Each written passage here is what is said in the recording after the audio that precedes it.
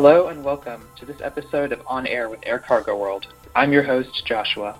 Recently, I spoke to Amir Pineda, single point of contact for the Pharma.Aero and TIACA Joint Task Force, Nathan DeVolk, chairman of Pharma.Aero, and Frank Van Gelder, secretary general of Pharma.Aero.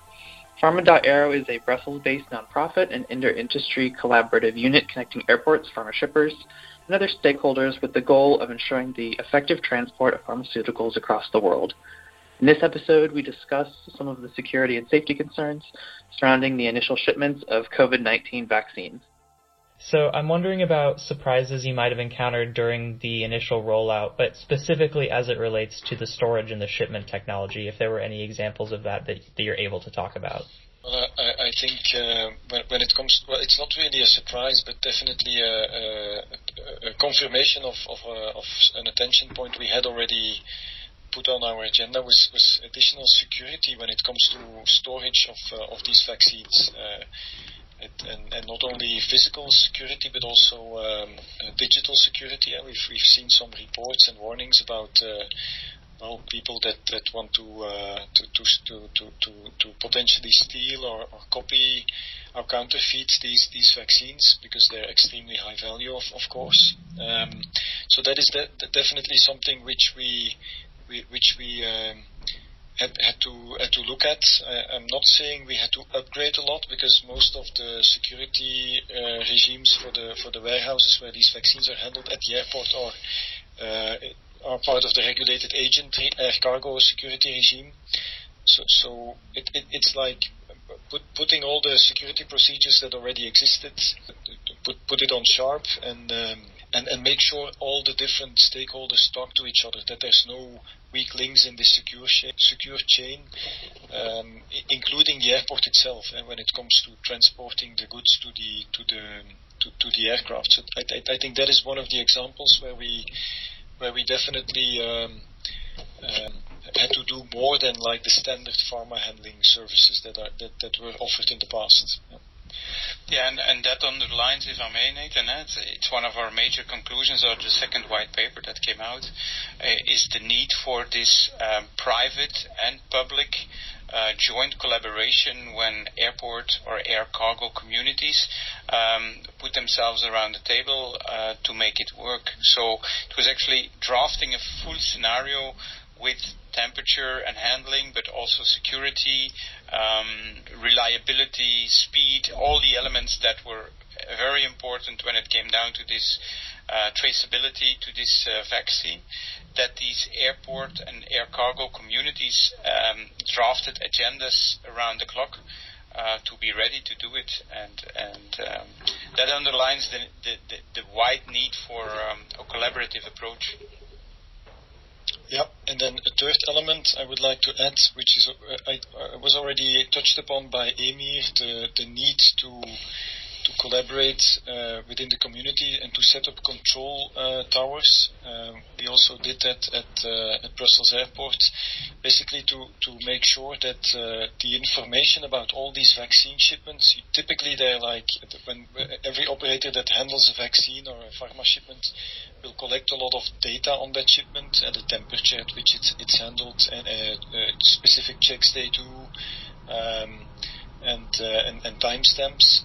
We now have set up a process within our community to share all those data points in a digital system, which is controlled by a community control tower, and this gives additional visibility and traceability of that shipment, and that is definitely. We are just at the start of this initiative, but it's definitely a very specific request from the pharmaceutical manufacturers and the forwarders that want to have the ability to know real time where their shipment is, and if something would go wrong, that they can immediately react against that. Which is, Emir, what you already referred to at Miami as well, I believe, at the control tower function. Right, correct. In our case, we've got several airlines that are using that initiative to make sure that they're tracking the shipment throughout the transportation process and making sure that temperature and security is maintained throughout the entire process. And that's something that maybe we haven't touched upon a little bit too much, is the security nature of the vaccine distribution. It's something that's very important. Early on in this process, when the vaccine was approved in the UK, some of the manufacturers and some of the transportation companies involved in there were attacked, had a cyber attack take place.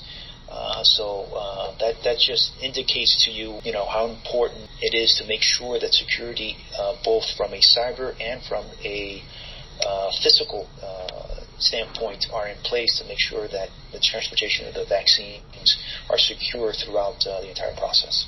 So I wanted to ask, early in the rollout process, some regulators, including the EASA and FAA, were concerned that there could be issues in flight, say if dry ice evaporated suddenly, like a large quantity of it.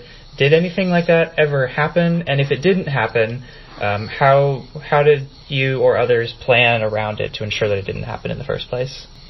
Well, it actually happens all the time. If you put dry ice in, it's frozen CO2. So if you put it in a box, it sublimates, and so it changes from a solid state to a gas state, and it pushes out the oxygen. And so it basically changes the composition of the atmosphere, and it's potentially dangerous for the crew of the aircraft, unless there's a good ventilation system in the aircraft. And that's exactly what all the aircraft operators had to do in collaboration with the aircraft manufacturers. They calculated the exact sublimation rate of the dry ice in a specific packaging, and then they looked at how much of that gas can be evacuated through the existing ventilation system. And as a result of that, they increased the maximum dry ice limitations on their aircraft, and it's different per aircraft type. Yeah. That's exactly right, and I'll just add just one thing, is that what occurred early on is several carriers around the world asked for to have that dry ice limitation changed. So they basically went to the regulators, the FAA and others, the European authorities as well, to get an increase in the number and the level of dry ice that the aircraft could carry. So that was something that several carriers did and were granted. Thanks again to Amir Pineda, Frank Van Gelder, and Nathan DeValk for joining me on this episode of On Air with Air Cargo World.